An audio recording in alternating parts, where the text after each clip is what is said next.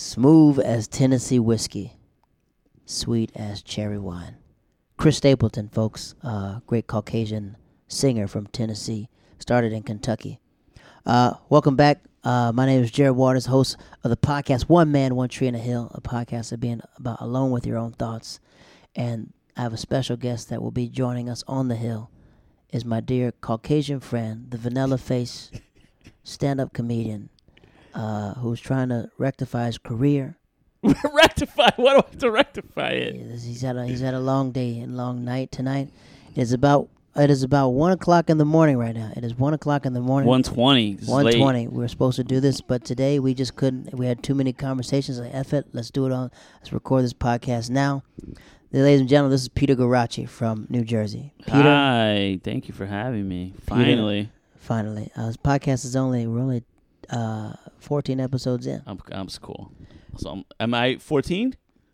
I'm gonna be honest. The way I edited, I don't know what you'll be. I might be episode 5. You might be. No, we were 8 episodes already dropped. We're at 10, then the next week 12. Yes, you're at 14. Nice, man. 14. Thanks for having me. Third guest, fourth guest. Let's usually what we do on this podcast, before we get to know the person on the hill, but the way we've been talking, we're just gonna jump right into it. All right, whatever you want to talk about. I'm raw. Let's talk about, you've had a long day today. Yeah. Let's go through the emotions, how you got to this. Peter did our show, Tip of the Tongue, that happens every Tuesday night at 10. He did some controversial jokes today. Yeah. Different. I understand where you were going with the joke. Just wording. I was experimenting. You're experimenting on a joke, which is not a problem. What I've been working on the last year is featuring. So I've been doing, like, this weekend I got to do like 25, 30 minutes like at a club west of Philly, which is great. And so... Hold on, let me break that down for the guests, because some people are... I can explain it. Let me explain it. You just stay white. So, That's okay to say, though. It's okay to introduce you as my white friend, but anyway, that's fine. If you don't know, a comedy show, now New York City is different. New York City is more like spot. So everyone does like 10 minutes, 10 minutes, 10 minutes, 8 minutes. But when you leave New York City to a comedy show, there's a host that does 10 minutes, 8 to 10 minutes, the feature act, which is the middle act that does 25 to 30 minutes, and then the headliner who does 45 to an hour. So Peter is featuring right now on the road. I started emceeing about a year and a half ago, and I made it my goal to actually, it's funny because Rich Aronovich, who I'm actually opening for this coming weekend, is a comic I look up to, who I've become friends with, and was kind of telling him what was going on, and actually was kind of asking him for some advice because I was having problems with somebody who was booking one-nighters who I thought was not treating me very well. A one-nighter is like a pop-up comedy show, like an Italian restaurant in Jersey or Pennsylvania, something like that. And so he gave me some advice, and what he said was, he goes, the next thing you want to do is get 25, 30 clean, like rock-solid minutes so that a headliner will want to bring you on the road. So I spent the last year working on that. But one of the things I've been thinking about lately is, am I too needy from the audience? What do you mean too needy from the audience? Am I too worried about getting laughs? Like, people talk about bombing. All right. I say this honestly. If one of my jokes gets a medium laugh, or if one of my jokes gets no laugh, I take that as a bomb. Like, my goal... But you have 30 minutes on stage. My goal is to... And I can't crush for 30 minutes, but I can crush for 15 minutes. So... You can't crush for 30 minutes? No, I mean, like, I do really good for 30 minutes, but that's not... I'm not at, like, A++. I'm working towards... You're working towards being a stronger feature act. Yes. Okay, good. I understand. So what I mean to say is that I'm very hard on myself, so I want to get continuous laughs. Got it. So I take that as a bomb if, like, a joke just kind of goes over, like, even medium. So your day started with this on your mind? So one of the things I've been thinking about is I want to push myself, and I'm hoping that I'm not so needy for the audience's approval that I'm self-censoring, or I'm not taking risks, or not trying stuff, or just doing the safe. And what I mean by safe, I don't mean safe material. I mean safe stuff that I know that works, that I know is going to get laughs. I noticed that about you, that you take a lot of risk. Yeah. Our show is about risk. Our show is like, we want tonight, people to do that. We want people I got to the show. I got a text message that threw me for a loop. That really upset me right before and then I didn't even know I was going up, and I decided that I was gonna not do anything that's like my regular material, and I was just gonna. I've been doing. But that's how our show is. But I've been doing stuff like like last week I did the pair on a Monday night. There was 8 people in the audience, and all I did was riff, and it was great. Like it felt really good to just improv and riff. And so I went up and I started riffing, and I was doing something like thing about Harvey Weinstein not like he's not going to be found guilty, and I said that which is an accurate point, because we think that he might pay off all the victims. I don't even think that. I think that he's a scumbag. But I think that's a world of a lot of scummy behavior, and it's not against the law to be a scumbag. Like you have to actually prove that a crime was committed, and some people have. I think he's being tried in California for that. Well, they threw the California. That's what I brought up on stage.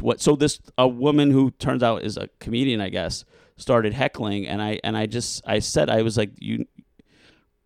I was like, you know that you're not just guilty because it's been announced that you're guilty. Like you have to actually be proven guilty in a court, and it wasn't even that big of a thing. And to be honest, like I got off stage and one young comic who I don't even know came up to me and was like, he's like, listen, he's like, I don't agree with what you said.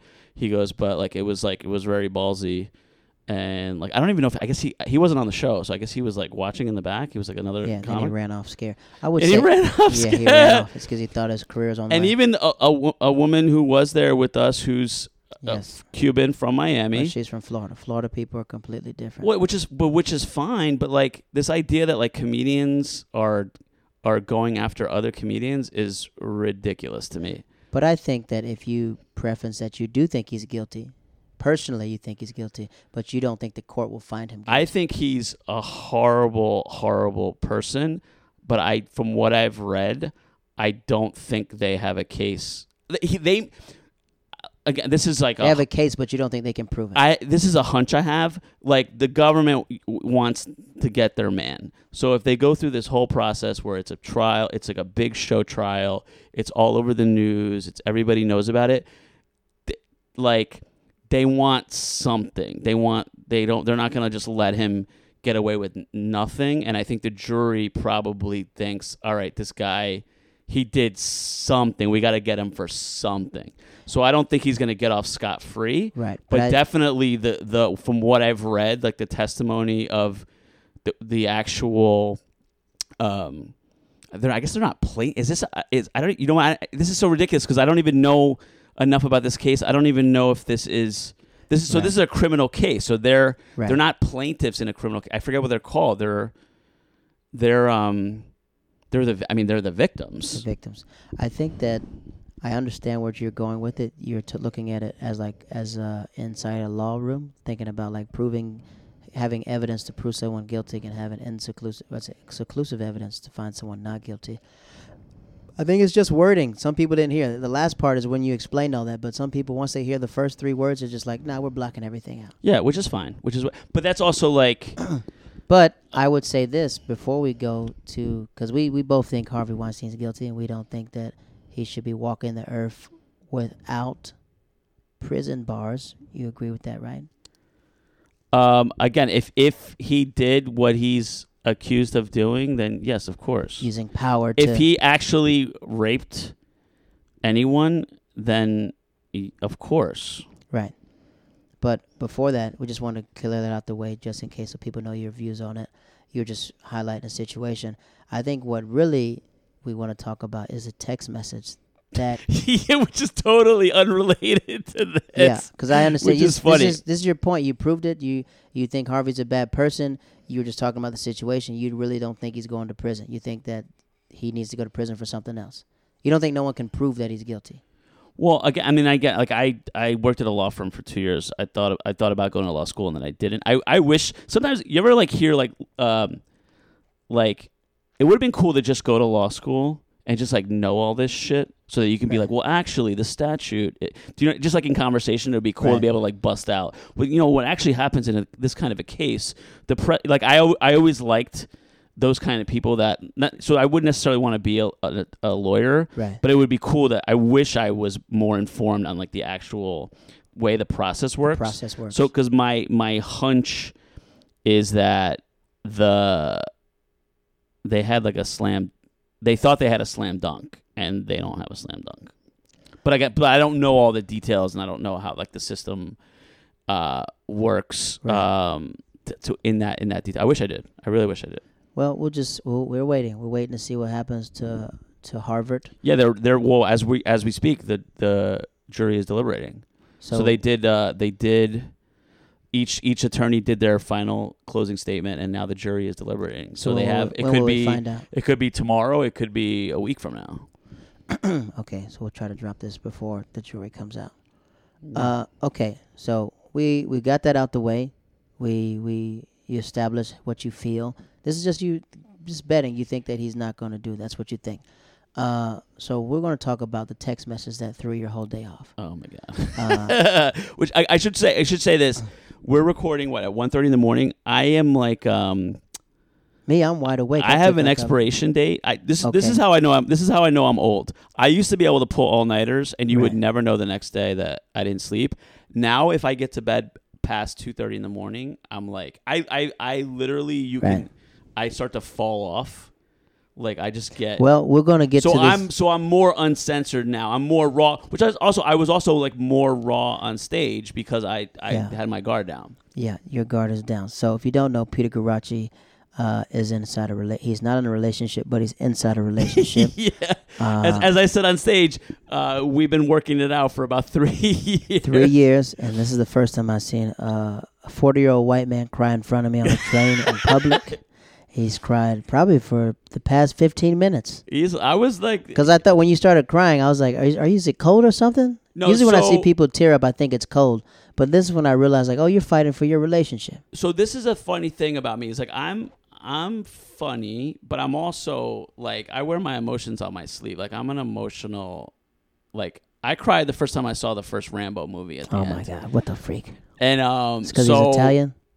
Yeah, Stallone and me, we've had Peter is Italian. If you don't know. Stallone and I have had a deep bond my entire life. I was a big. Let's go over the text message first, and we're going to preference everything. Peter has been with his girl on and off with his girlfriend. Not say her name, even though anybody who we're knows not me is going to know.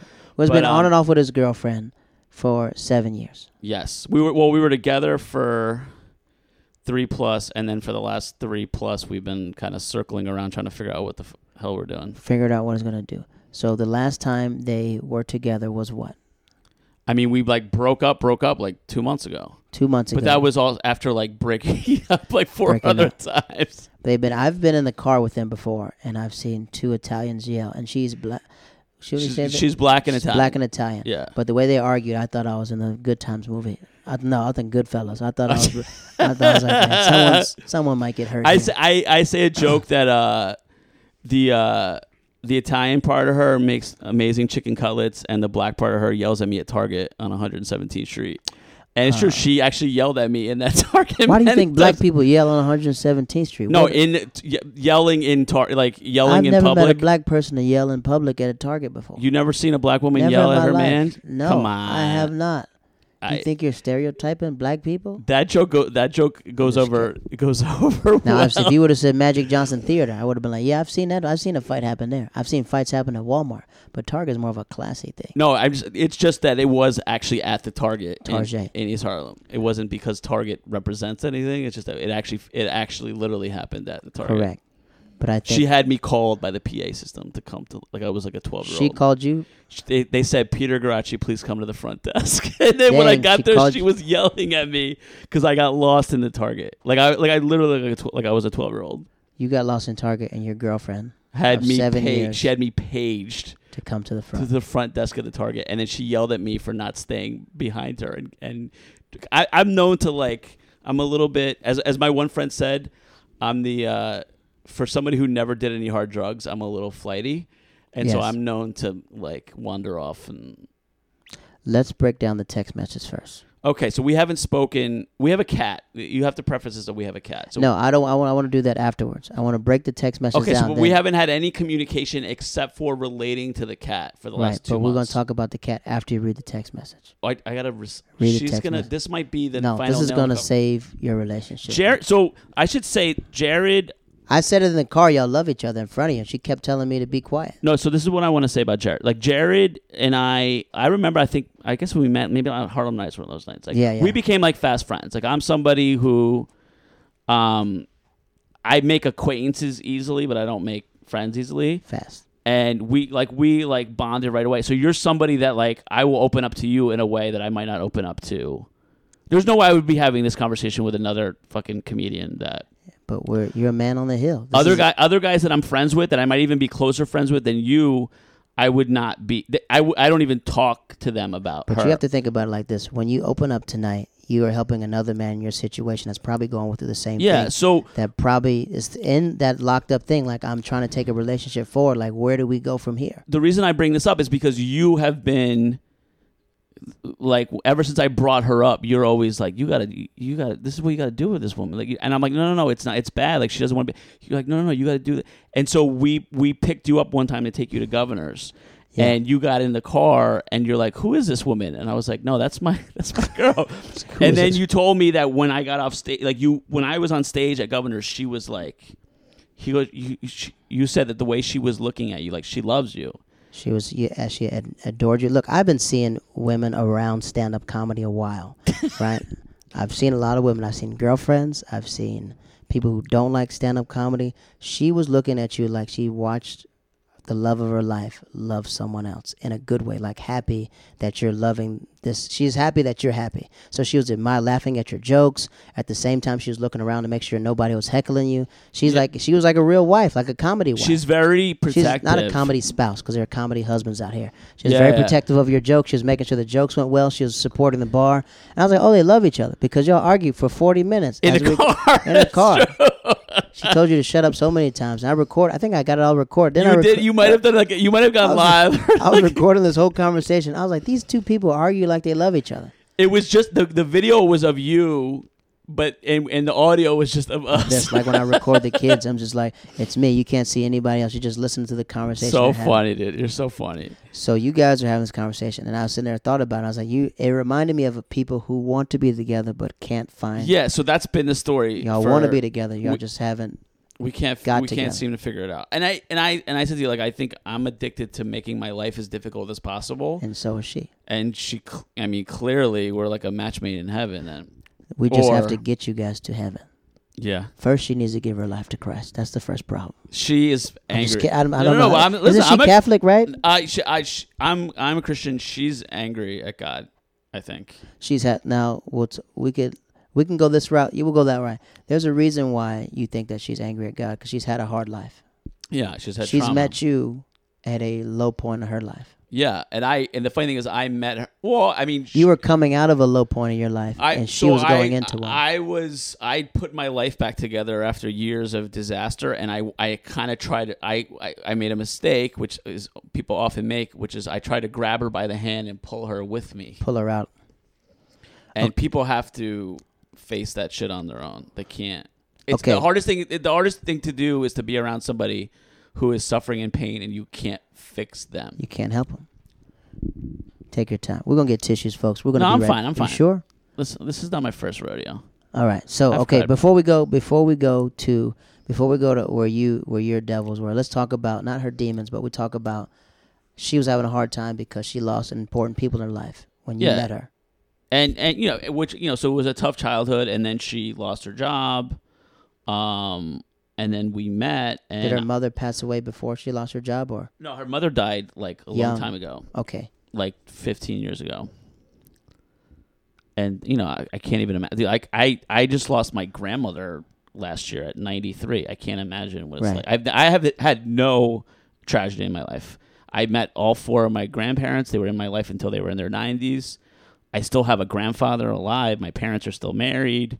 No one's ever had any, but I've had friends lose parents. I've had any kind of difficulty in my life has been created by me. But what? Okay, so she doesn't have a job when you meet. Where do y'all meet at? Where do y'all? So I was working at a little Italian restaurant. It's actually cute because I had wanted. It's typical stuff. So it's a funny story. So I worked at a little Italian restaurant. I was a waiter. I was, like I said, I was just putting my life together. I was living in. No, I had moved to the city finally. I'd been living at my grandmother's house in Jersey and commuting for years. And this really cute little neighborhood restaurant, the bar I think sat 9 people, maybe 7. Mm-hmm. And I had met a couple girls and just wasn't going anywhere. I couldn't get like a third date. I was like really in a bad way. This is 2013, yes? Give or take. Yeah, 2012, 2013. Yeah, that's when I met my lady too. I see a pretty girl sitting at the bar with another woman that she was friends with. They were clearly together. And even one of the managers was like, "Oh, did you see that girl at the bar?" And I was like, "Yeah." And I said, "Yes, I did." And, the night started to get a little quieter. The seats around the bar started to empty up. And I'm bold sometimes. You're pretty bold. I can be bold. You're bold on Instagram, too. I can be shy, but I can also be... Am I bold on Instagram? Remember that post I commented on? Oh, yeah. That's funny. See, I don't even think of that as being... Maybe I'm just like... That's bold. I might just have Asperger's because like, I don't know like, the whoa. social cue. Like, I don't know when I'm like, other people are like, oh, that's really a thing that you did. I was like, man, Peter's shooting his shot right here in the open, isn't he? So I...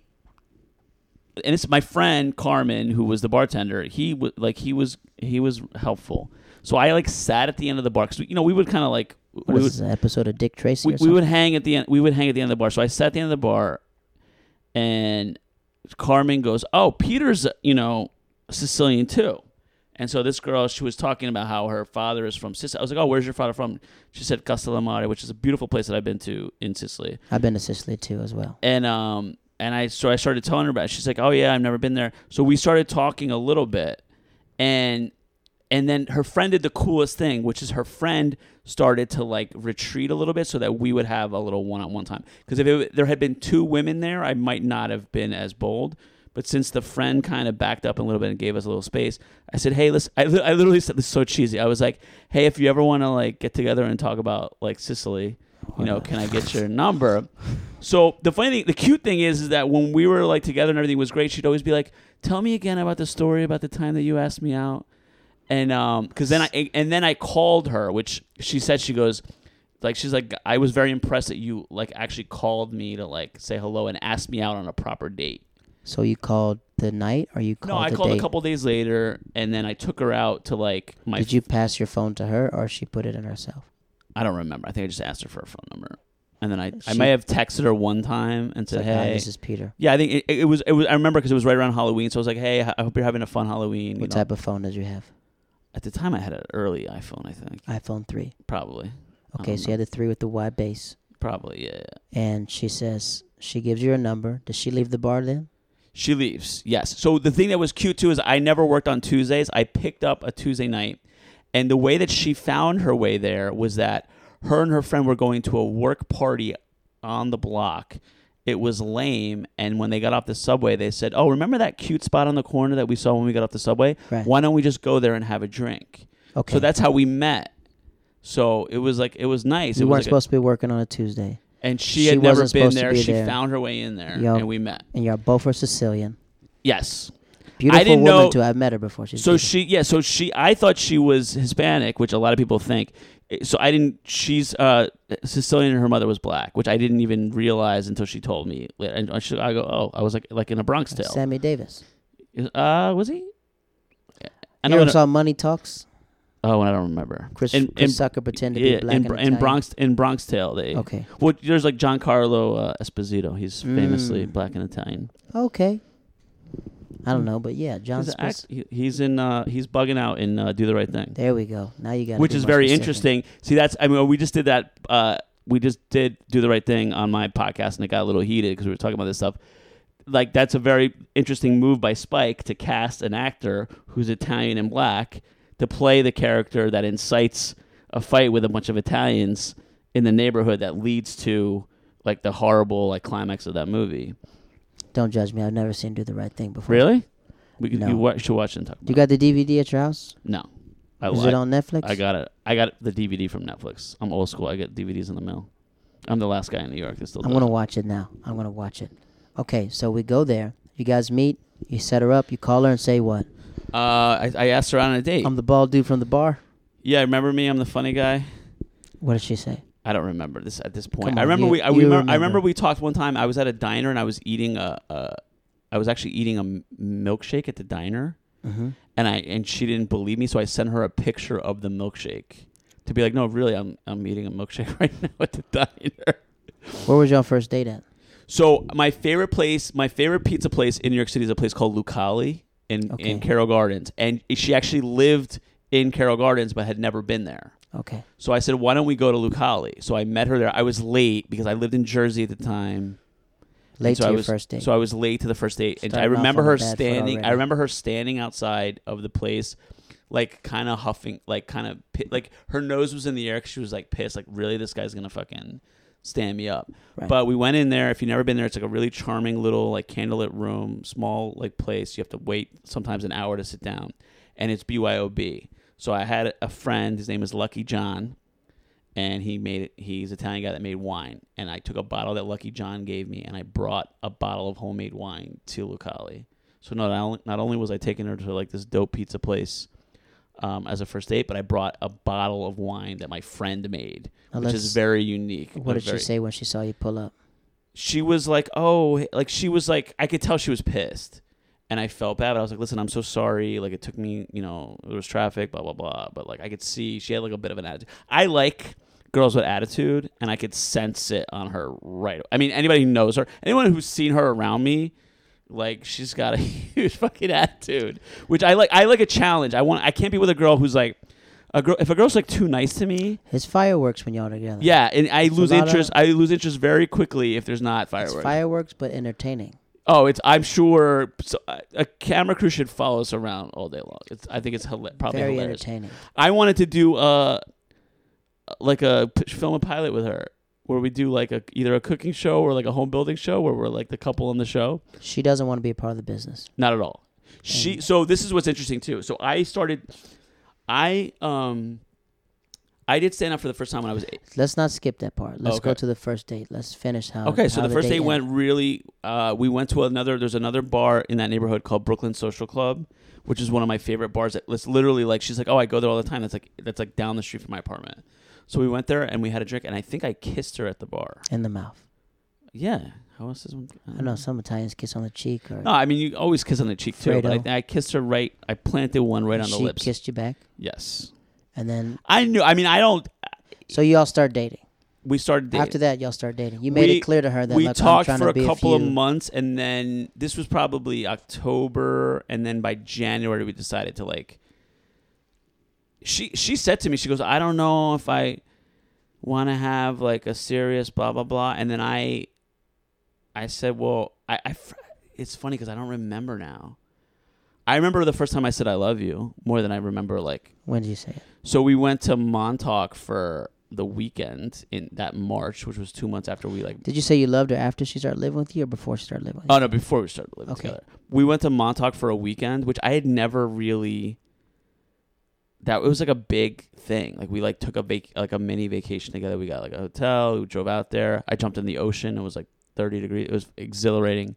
Now let's let the people know. You guys, you said you loved her within 5 months. 4 months? Maybe sooner. Would you say maybe that you 4 guys months. Yeah, it fell in moved, love quick? It moved fast. Yeah. And I think with the society that we live in today, that people can love quick. I believe in love at first sight. So I was at a point in my life too, and I'm 7 years later. I'm like, I'm not looking to screw around. Like I'm looking for something serious. But I feel like you're playing around now. Listen. Meeting girls is easy. I'm not saying that. I'm not saying. But like girls. really connecting with somebody Right. and really finding somebody is hard. You so know that she's the one. If not, I'm the not prototype. looking to like mess around. I'm looking to like Be looking for a wife. be serious. Yeah, I'm like You I'm want ready to have like, kids. I'm like a little baby crazy. I'm like I smell like babies, and I'm around my nephews, and I was like I can do this. I could be a dad. Okay, so first date goes good. Before we go, y'all moving in together. That was her coming into the relationship. you coming in? You were coming from what? Because you said you just got out of hitting rock bottom. Yeah, so I had a really bad gambling problem for years. So I had been living in my grandmother's house. Basically, I grew up in a culture where everyone played cards. Like my dad took me to Vegas when I turned 21. Like if I told my parents I had a drinking problem, they would have been like, oh, like no drugs, no alcohol. Like it was like shameful. But like everybody they knew gambled. And it was just around. Like guys got together, they played cards. How like, bad was it? How bad? How much got money have you lost? I mean, I can't even count, like hundreds of thousands of dollars. But I spent years. Let's put it this way: I spent years where I was waiting tables in the city, making really good money, and never had any money. And I was like living in my grandma's house because I didn't have the money to. I couldn't like take the step to like move out and get an apartment. At one point, I had a chance to move into an apartment in Manhattan, and I didn't take it because I was nervous about the money. And then I got another job where I was making even more money. But I was just like, I was in this like cycle where I was living in my grandma's house. I was miserable because since I was a little kid, my dream was to live in New York City. Like I wanted to be here. And I'm working in New York City, making money, and I'm stuck in New Jersey, which was like the worst case scenario. So you're 33 at your grandmother's house in your grandma's basement. At that point, by the time I'm 33, this is like 6 years of this. No, living not in her basement, but like living in. She had an extra bedroom, and I was like helping her. I had an aunt that was my great aunt was my great uncle, who was like a third grandfather to me. He and his wife, they lived across the street. They didn't have any kids. I loved him. His wife, I fucking hated. And she was crazy. Like literally, and I don't say that word lightly. She was crazy. Like she was like certifiably mentally ill. Did they gamble too? I'd heard that when he was younger, yes, but no kids. He lived in an apartment. He was like a sweet old man, and then he passed away. He had emphysema, and then he finally died. And I was like, like I said, he was like a third grandfather to me. She then basically was abandoned by her family because she probably was schizophrenic, and then she started to have dementia too. And at this point, she's 82 years old. She never wanted to take any medication. He probably had some medication for her mental illness. She never wanted to take it. She used to hit him. Like he had bruises on his hands, so we all knew that she abused him. But he was embarrassed. He didn't want to talk about it. Like he would like run away. Like he would get in his car and like run away. He was also crippled. He had polio, so his one leg was shorter than leg. So he was really kind of stuck with this woman, and I fucking hated her for that. So this is all in your grandparents' house? This is across the street from my grandma's house. So this is like so she's Italian like coming over. Yeah, this is in the neighborhood. So everyone's just coming over. So my uncle dies, and now she's all alone. Her family tries to deal with her, but they can't deal with her, so that her family completely abandons her. So like I'm literally the only person there. So You're caregiver. Me and my grandmother basically become her caregiver. I had her on 7 pills a day. She started taking like there's literally like different kinds of like antipsychotic medication, and it's like you either take this pill or you take this pill. I had her on both pills. Like that's how, and she had like full strength. So we have to preference this, because when you say living at home with your grandparents at 33, it sounds like you're a scrub, but at the same time, you're literally a caretaker. My grandmother also had apartment building, so I was basically like a tenant. I was like a super for her too. Like I was like dealing with the tenants. So yeah, my grandmother didn't speak English. So the funny thing is that I'd have all this stress from my family, and then I would be like, you know what, I deserve to get away from this. So I would drive to Atlantic City as like my relief from like all the craziness of my life. At one point, I put it this way. At one point, I went to go get a massage. I paid $80 for like an amazing like professional massage. I felt great. Mm-hmm. I get dressed. I turn my phone on. There's all these calls and messages. My grandmother's got a problem. My aunt, my dad. Immediately, all the tension came back into my back, and I was like, well, why did I pay somebody for a massage when literally, like, my problem isn't muscle tension. My problem is all this stress and anxiety from my life, my living situation. Was it from your life or the gambling as well? So the gambling was just another. It's where you take something you take a life that's already difficult and you make it impossible. So I would go to Atlantic City thinking like, oh, this is my escape. I can come down here, and started out playing poker small. And they say that gambling is a progressive like addiction, and I saw the progression because I literally went from, and again, like I like me and my buddies would go sometimes, and we would mess around, but it was never anything crazy. But it's like you go down there with $100 and you lose $100, and then you're like, who goes to the ATM? I wouldn't pay an ATM fee now. Like, who goes to the ATM in a casino? Like, what are you, nuts? Right. And then a couple of months goes by, and then all of a sudden you're going to the ATM in the casino. What's and the then most that you've won? At one point, so I started playing. It's funny enough, I started playing blackjack because I got tired of taking bad beats in poker. A bad beat is like when something like next to impossible happens, like a hand that you should win, you end up losing. Is called a bad beat because because of the turn of the cards. So I got real sick of taking bad beats. So I was like, all right, I'm gonna take a break from this, and I'm gonna start playing blackjack. So for whatever reason, I started winning right away at blackjack. I was down to my last $25, which was from money that I had borrowed from my cousin. I told him I had to like pay for a class or something. I told him I was like taking an acting class or something. And so I turned that $25 into what? Into about $40,000. Come on. Not immediately, but like that first day, I think I won $1,500 from the $25. What did you? And then I won back, and I won like $7. Did you do like a rapper and like put the money somewhere? They give you, you push your chips in the middle, and they give you like $5,000 like wrapped in like the paper from the bank. What's the most money you ever showed somebody? So I would go there.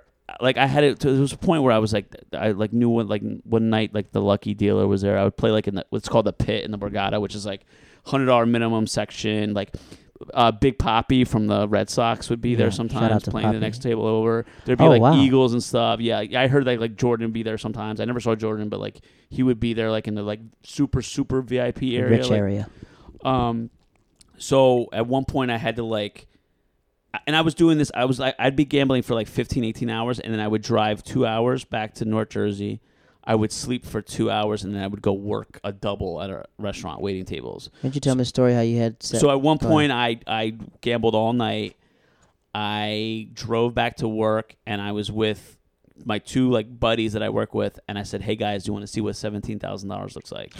And so I took them into the back room, and they were like literally like taking photos with the money, and they're like, oh my god, this is amazing. I took people with me. I got sweets. I even like I took my friend on we called it a mancation, but this was early before people had terms like that. I think we invented mancation. And I'm sitting at the blackjack table with him, and I told the dealer, I go, she's like, oh, what are you guys doing? I was like, oh, we're down here for the night, we're hanging out. And I go, you know what I want to do? I'm gonna win $5,000 for me, and I just for fun, I want to win $1,000. I want to win $2,000 for my friend. And she's like, what are you, nuts? And I go, no, that's what I'm going to do. I'm going to win $5,000, and I'm going to win another $2,000, and I'm going to give it to my friend.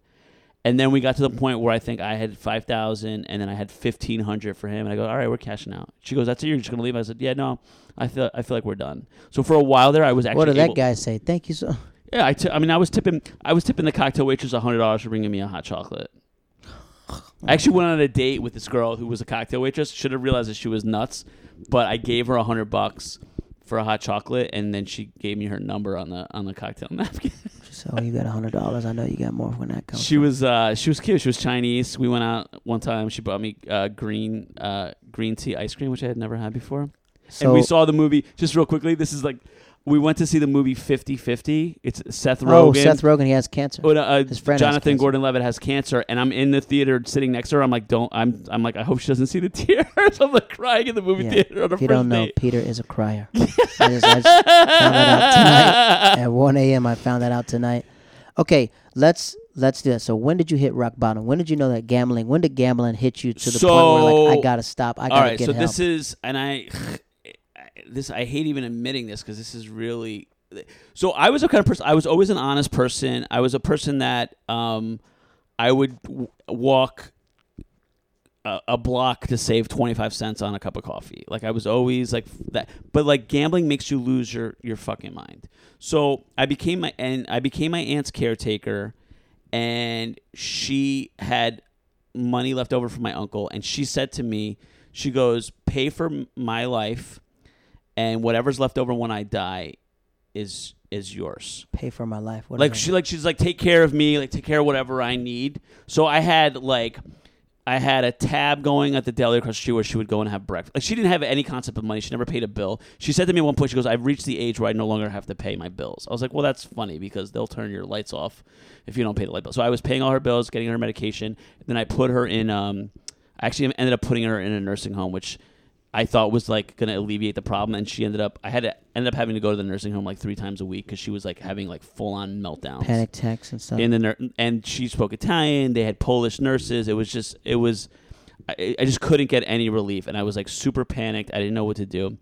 So what happened was there's a thing in a casino called a marker, which is where they basically give you a free loan to gamble. And I went in and I got a marker. Another gambler goes, oh, you should get a marker. And so I go and I said, how do I get a marker? And they actually had my records of my gambling. And the boss of the casino, one of the bosses goes, oh, you're a nice little gambler here. I see you play with us often. He goes, I can give you, he goes, if you take out a $5,100 marker, you get 45 days to pay back interest free. That's like a service that they provide for the gambler so that you don't have to carry all the cash with them. So I took out a marker and I lost the $5,100, which I did not have. So I took the money out of the joint account I had with my aunt. And then I went to go pay that back. And then I went to pay it back. And then I lost again. And then I went to pay it back and I lost it again. And now so then my aunt started to deteriorate and it looked like she was close to dying. And I literally was like in the casino praying that I would like win. I was like, dear God, let me win this money so I can put this money back in the bank. And like once you start losing like that, you're just like like I was winning for a couple months, and I was like untouchable, and I got sweets and fucking steak dinners. The minute I started losing, I never won again. I was just like tainted. And I remember being my aunt deteriorated to the point where she was in hospice. I never saw her conscious again.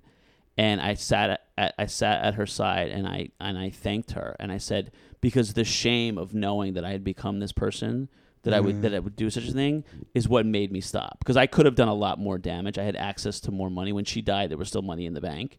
But I couldn't believe that I had become this person, because it was everything against who I was as a person. And I said thank you to her, because if it wasn't for her, when it was just me losing my money and going to work every week and like literally losing my paycheck, knowing I'm going to get another paycheck next week, I could justify it. But when I had become this person who was dishonest and was like really shameful, and anybody at any point, if anybody like looked at the bank records and been like, dude, why is there this money missing from the account, I wanted to get caught, and I just never got. I was just getting away with it, and the getting away with it was like more corrupting and made me more messed up in the head. I was super. I like to joke that I'm like 85% manic and 15% depressed, and that was true then too. Like I was very manic. I couldn't. I would sleep, but I would be tossing and turning. My head would be spinning all night. And when you're a gambler, you don't sleep well. Okay. And so finally she passes away, and I said, you know what, thank you for this gift, because she really, and I thank my uncle too, because it was really for them that I was like, you know what, I have to, I don't want this for my life anymore. I want to stop. And that's when I quit gambling, and that was it. My life, everything in my life changed. Within 6 months, was able to like get a room in an apartment in Astoria. And then 6 months after that is when I met Joelle. So when I met her, I was like just new at living like an adult. You stepped into manhood. Yes. You're into manhood. Late, very late, embarrassingly 33. Late, but 33. But finally decided to turn my life around. That you come from a big family, and I think it's a culture-wise, because in other cultures, people live with their families until they're debt free. Or my dad moved out when he got married, but he got married at 29. He got married at yes, he had me at 31. Got married at 28. So you meet your lady at 33, right?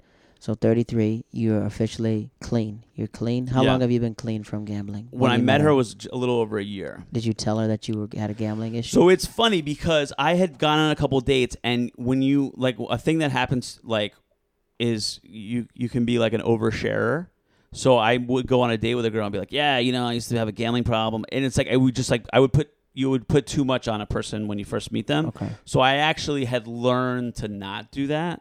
And the funny thing with her was we had gone on a couple of dates, we're hanging out, and she goes, what's your deal? She goes, you're not, you don't have a drinking problem. Drugs are not your thing. She goes, are you a gambler or something? Dang. And I go, why would you say that? She goes, I sensed that you had a problem that you like overcame. And like I said, like clearly it's not drugs and alcohol. She read you. So, and I was like, wow. So I didn't want to tell her yet. And she sensed it. Which was like, what? So I told her, and it is funny thing is I had a lot of anxiety about it with her and like opening up to her. And then I finally told her the thing that caused me the most shame and anxiety, which is the thing about my aunt. And when I told her that, like immediately, like the anxiety was lifted. Came off. What did she say? She says it's okay. She goes, everybody, screws up, and like it's okay that it's like I understand you're trying to be a better person. She goes, I think that's admirable. So you are going up in life because you just kicked your addiction. Yeah. You meet her. You said she's going down a little bit because she just lost her job. She was like, when I met her, she was What like, was she doing to lose her job? She was freelance. She told me that, she's a writer, right? She worked for a newspaper, but she was on like the marketing side. And she had then she got like she lost that job. A bunch of people like in her office like got laid off. And then she was like, she was doing like a freelance like part-time thing, and then she lost that, and then so she was like having a tough time. Like she had been in New York for a while. She had like kind of I get the sense that she had like she left California behind, and she left to California to make it in New York. She left the pain of what that reminded her of from her childhood to come and start a new life in New York, and then all of a sudden New York wasn't working so good. Okay, so it's not working so good. But before we go into her, when did you find your house? Like how to tell the stories, how you found your own place, right? Or did you have your own place before you met? No. When I met her, I was literally living with, they were two cooks. They were like young, like getting drunk every night. They were like working at like restaurants, like young. I was like, I was renting the room in Astoria with them, and they were like, the landlord hated them and like came in like screaming one night because they were like, they'd be like partying like while I was asleep in the other room. So when I first started dating her, she had like a sweet apartment in Carroll Gardens that she was gonna eventually move out because her landlord sold it to some like Connecticut guy who was gonna like gut renovate the whole house. Got it. And then I was living in that room, and then I had. Should I tell the penthouse story? Yeah. So again, like that's where I was going. I've had some like weird blessings in my life. Like I've walked away. I have faith. I do have faith. I'm a believer. I didn't tell you about the when I. Oh, dude. This is related to gambling. So when I had like I kind of run out of money gambling. Dude, I can't believe I forgot this story. So I run out of gambling. I'd run out of money gambling. I was working at the little restaurant. So this little restaurant was so small that the prep kitchen was actually in the basement. So they had a trap door that they would have to run up and down from the main kitchen to the prep kitchen to like in the middle of service. Little tiny place that sat like 30 people. So one night it was so slow that we cut the buster. So me and another server were doing everything ourselves, even busting the tables. And there was literally a curtain that you got into the kitchen, and sometimes the trap door would be open. So they put the linen basket behind the curtain, and if you felt the linen basket, that meant don't come in because the trap door is open. So I'm not used to busting tables, so I'm pushing through the curtain with a handful of plates. Next thing I know, I feel air. I felt like I blacked out immediately. I fell down the trapdoor, midair turned so that I landed completely 180 the opposite direction of the way that I fell, landed on my butt with my feet in front of me, sitting up. And the people upstairs, the cooks, they thought maybe that I was dead.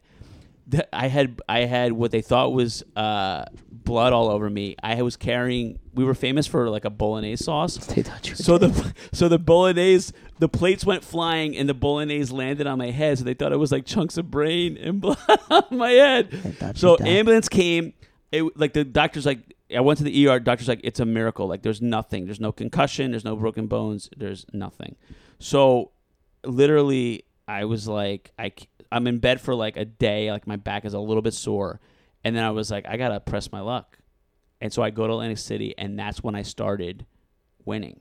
And I thought that God Thought was it was like, divine I intervention. thought God was rewarding me for all my years of suffering and losing by letting Start me gambling. win.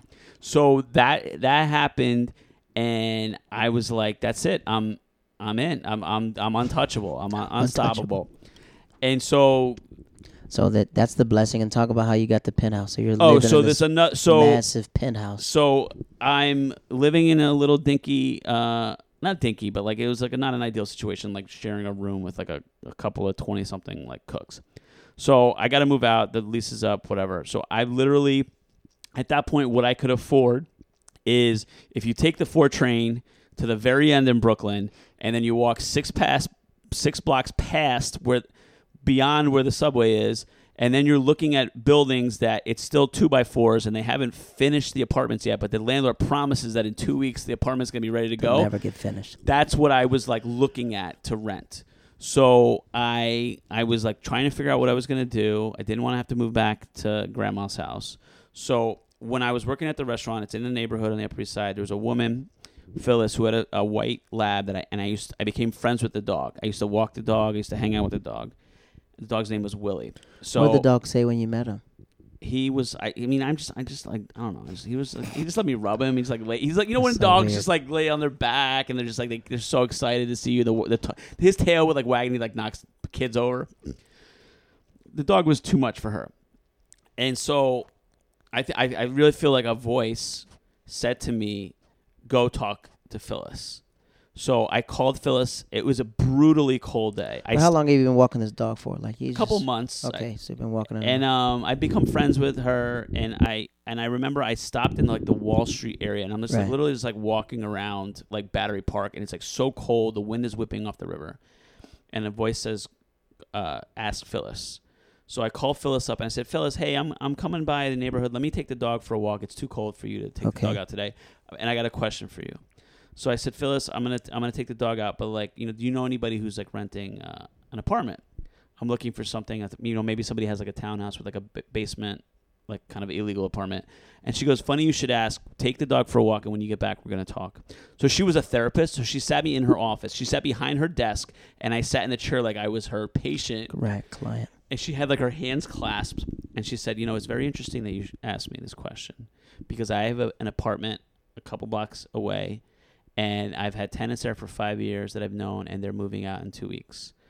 And she goes, you look at the apartment and tell me what you think. So we meet. The apartment is a penthouse apartment on the Upper East Side with windows facing 87th, Lex, and 86th. Moving on up like the no, I'm sorry, Jefferson 88th, Lex. Literally windows on 3 streets. And Moving doorman, on up. and so I grew up watching the Jeffersons. I was a block from Park Avenue, and I told her what I could afford, which was $1,200 a month. And she goes, she basically was holding onto the apartment until she was ready to sell her townhouse and just move into the apartment herself when she didn't want to like walk the stairs anymore. So I was able to move into, and she also had a son that was in law school, and then he was going to eventually move back. So I had the apartment to myself. Penthouse apartment, $1,200 a month, 6 months removed from living at my grandmother's house with no prospects in sight. I'm dating this girl. Just quit gambling. Just started finally having some money, and now I'm living on the Upper East Side of Manhattan in a penthouse with a doorman, with elevator. And was she surprised when you told her look what I just did? Look where. Yeah, I said, wait till you hear this. And so, she started staying with me. And then it got to a point where she was... So the son came back from law school and was going to move to New York. And then after like 2 months, he's like, actually, I'm taking a job in L.A. Okay. So I was there for 2 years. He lived there for 2 months of the 2 years. The rest of the time, I had the apartment to myself. But then my girlfriend then moved in. I asked if it was okay for her to move in with me. So she moved in with me. Why did she move in? Because she then like was about to lose her apartment, and I'm a fixer. I'm a savior guy. So I was like, no, I have like a savior complex. So I was like, Okay. I'll talk to your landlord. This is what you got to do. This is what you got to tell the landlord. Blah blah blah. And then finally, I was like, well, why don't if you got to move out eventually, you might as well just move out and move in with me. This was all within 6 months. No, this was within of y'all meeting each other. maybe 9 months. So 9 months she moves in, and what's it like her living with you? It's good, except she's now like when she's like not working. I became a manager instead of just being a server. So like that was a step for me, but it was a step that I thought I was taking for us though.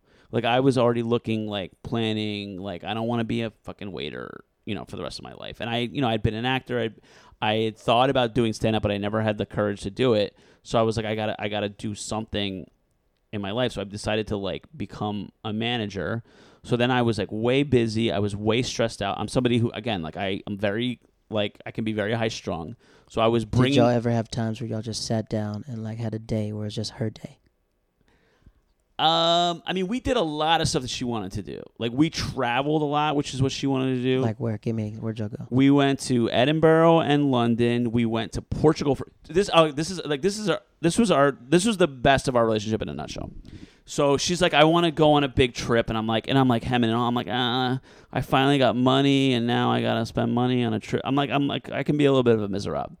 So I was like, she's like, I want to go to Portugal. I was like, I grew up around Portuguese people. Like, why would we go to Portugal? I was like, we've been going to Portuguese restaurants in Newark my entire life.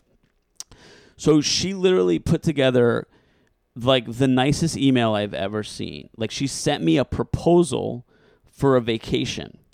Literally day by day, this is where we're going to stay. These are hyperlinks to the hotel.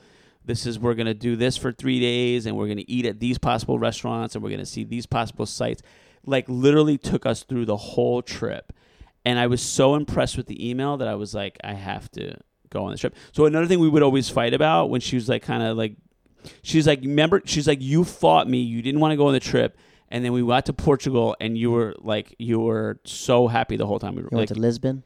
We went to Lisbon. We went to Sintra. We went to the Algarve. I love that little castle. So I grew up near the Algarve fish market. I didn't know what the Algarve was when I was a kid. I just knew that's where my dad went and got his fish. But the Algarve is like the southern part of Portugal. Portugal was incredible. Now it's overrun by tourists. Like 6-7 years ago, there was no Americans really going there. Not a lot.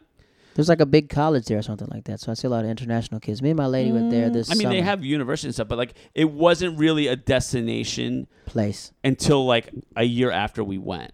So when we got there, they didn't even really know how to like deal with Americans. Like everything was like way cheaper than it should have been. Like we never felt like you were getting ripped off or like taken advantage of, like, which I felt like in Italy and France all of the time, right? Because they're so used to dealing with tourists and try to squeeze tourists out of money. But that trip was incredible. Like that was like, I had never done anything. We were there for 15 days. I had never done anything remotely like that with a girl. This is year one, Portugal? This was probably a year after we'd been together. But then this was also like a point of pressure for me because it's like, okay, but then it's like, well, my friend's getting married in California. Okay, we got to go to California for the friend's wedding. And then my other friend's getting married in England. Okay, we go to England for the friend. All right, well, now my friend's getting married. Another friend's getting married in Texas. I was like, I don't really want to do, like, I think we should not go on this trip. And we fought about it. And then it turned out to kind of be that trip didn't go well. And then me kind of being a bit of a jerk, I never said like, see, you should have listened to me. I told you it was going to be a bad trip, but I probably gave off those vibes of like, see, I told you, like, why don't you listen to me? Like, it can't just be that every time, one of your friends is getting married that we're going to like put ourselves in financial jeopardy because you have to be there. God forbid you miss a wedding. But wasn't it your friend getting married, not hers? No, these were all hers. I wanted to go to my cousin's wedding in Mexico that we didn't go to because we had just gone to another destination wedding for her. So you guys have been playing house before marriage. You two guys are pretty much common law marriage. Yeah, in a way, yeah. We were basically we had a cat at that point. We adopted a cat together. Because that's the reason why we said the cat. If you don't know, folks, Peter. They don't know. Why would they know? They don't know. People don't know. But Peter and his girl have a cat that they share together. So after they've broken up, their excuse to see each other is that always the cat. We basically share custody of the cat. The cat. So what happened was I cat sat for a friend, and I've always had this thing with animals. My father too. Like the men in my family, like we have this like weird connection with. Right. I say that I'm a sheep whisperer. Like if you see me like on a farm, like the animals just like follow me. I think you're more a cat whisperer. But I'm also a cat whisperer. Okay. So my aunt, who's like a crazy cat lady who has like 6 cats, she works with some like adoption agency in New Jersey. When she found out that I had cat sat. She goes, "Oh, there's this special cat that I want you to adopt." So I was like, I don't know, I'm gonna adopt a cat. So I went to this lady's house. This cat had been found coming out of a swamp as a kitten. She was abandoned in a swamp in New Jersey. She had a hernia, so they gave her hernia surgery. So the woman was keeping the cat in the bathroom. I met the cat, and the lady goes, "Oh, she's showing you her belly where she had the surgery." She goes, "That's interesting." She goes, "That's not normal for her. She's a very guarded cat, so that means something that she's showing you her belly." And so immediately, me and the cat bonded, and I said I basically got her the cat for Christmas. So she was in California for Christmas for a couple of days, so I had the cat with me for a few days. The cat was hiding under the bed, and I finally got her out from under the bed, and then the girl came back from California, and now we had the cat together. She enjoys the cat. She's had. So when we finally broke up, she said, I'm taking the cat with me. And I go, "Why would you assume that you're taking the cat with you?" And I said, she goes, "You wouldn't be that cruel." She goes, "You know how much the cat means to me." She goes, "You got me that cat for Christmas. You're not going to fight me over the cat." And I was like, "Fine, just take the cat." But then since then, I've had custody of the cat at least Were twice. you trying to hold on to her? That's why you said you're not taking a cat? No, funnily enough, when we moved out of the penthouse, we got another apartment in East Harlem. And then that was another. It was very tense the whole time we were in East Harlem. She didn't like the apartment. She didn't like the neighborhood. This is the same place you're living now. This is the same place I'm living now. We bought furniture together, and then, it was just a lot of butting heads. Nothing really bad happened, and we were just constantly at each other's. When does she leave? What was the last argument where she goes "I'm out"? Funnily enough, F you and your bald head. Funnily enough, we went to go see Get Out. Oh, I can see why she left you now. So she could be a little bit of I'm a little bit of I could be naive and kind of, I've been described as a golden retriever. I'm kind of oh yeah, okay. And so I'll talk to the movie when we're at the movie theater. And she's very prim and proper, which is why the comedy thing is very fun. She is not comfortable being with somebody who's open publicly and who is up on stage talking about themselves. And that's who I am. And so she had snapped at me a couple times in movies, and I'm just kind of I was don't talk to me that way. So we went to see Get Out with another couple that I'm friends with, and she snapped at me in the movie theater. Snapped at, what did she say? She's shh. She's "Do you always have to talk? What's one of those does it always have to be about you? Blah blah blah." The kind of mean shit that you say when you hate your boyfriend. And so we went our separate ways with the friends, and then we had this big fight. And I said something to the effect of I was "Listen, I don't care." And I as we know, as you know. Sometimes I say things and the intention is right, but the way I verbalize it, it's horrible. It's horrible. So I think I said something to the effect of, "Listen, I don't care that your dad left you when you were a kid. I don't care that your mother died. I care about us." You said that for her face? I said I care about us and what we're doing. And she did not take that well. Nobody and we would take that well. Fought that night, and then the next day. But do you understand what my intention is? No, what your intention was to bring up everything that hurt her. No, my intention is that, she and I together had to decide how to live with each other, and it wasn't fair to me that she would use this trump card that... But she's dealing with... Imagine you didn't think about she lost her mother. No, I was there for her every step of the way. I was very... caring for her, and there's been other times when she had rough, even since we broke up, there's been times when she had rough situations, and I just stood by her side. But throwing it in her face is saying I've took care of this, and here. Yeah, I probably shouldn't have brought up. You should never speak. I personally think that you should never speak to your significant other when you're highly upset. So we were at each other's throats. It was bad. We should not have had. And so the fight continued into the apartment and into the next day, and she flipped out on me, and oh fuck, I remember now. She goes, I need to take a break. She goes, what I'm going to do? She goes, I'm going to California in a week. I'm gonna, I'm gonna go to California, and then we're gonna figure things out. And I was like, no. I was like, do you think I'm gonna like just come home every day and you're just gonna be sitting in here when I come home? So I was like, I don't want this, but if you want to leave, then you need to leave right now. Oh. And then her world like came crashing down because she had no place to live. She didn't have a job. And I'd been taking care of everything at this point for years now. And so she hadn't had a job in 4 years. She got a job. She got a really good job where she was making more money than I was making. And it just didn't work out. And so she lost that job after like 8 months, which was probably like really hard for her to take. I think that was even harder than the initial, like, being unemployed. But she was trying, though. Yeah. Oh, she was constantly going on interviews. Just sitting, yeah, so she was trying. But it was making her she was getting more and more depressed, which was making it harder and harder on our relationship. So I left, and she, like, started going to, like, I guess she went to her sister's apartment, and then she had to, like, arrange for, at that point I became a manager at the little Italian restaurant that we met, and then I got a job working at like one of the biggest restaurants in New York City as a manager. And then I wanted to be the beverage manager, and I fought for it, and I became the beverage manager.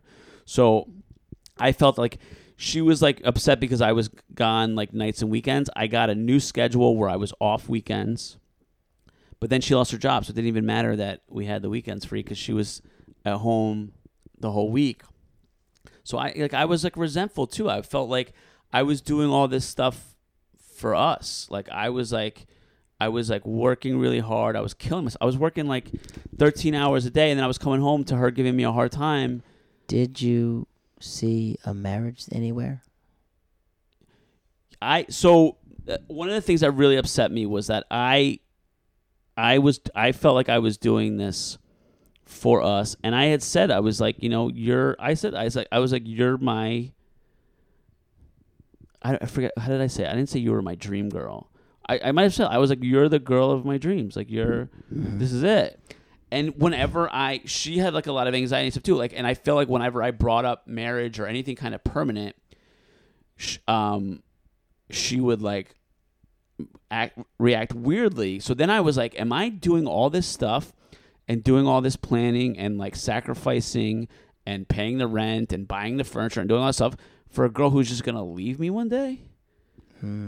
So that hurt me because I was like, because if, I'm somebody like, I'm very loyal. Like if we're in it together, we're in it together. So if my wife is sick or my wife is unemployed or my wife is whatever, I was like, all right, I will do whatever. Like right. My mom stayed home for 20-something years taking care of 4 kids. I don't have any problem being the breadwinner while the wife stays home. But if you're my girlfriend and I'm doing all of that stuff and then you're still deciding whether or not you want to get married, or the idea of getting married to me makes you... But what steps were you taking to marry her? You're big on the ring. I didn't take any steps. But I'm saying I think a woman has to know that some people it's just like hot air.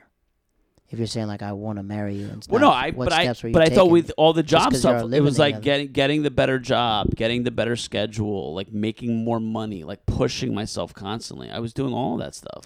Okay, stop there, and talk about how stand-up affected her life.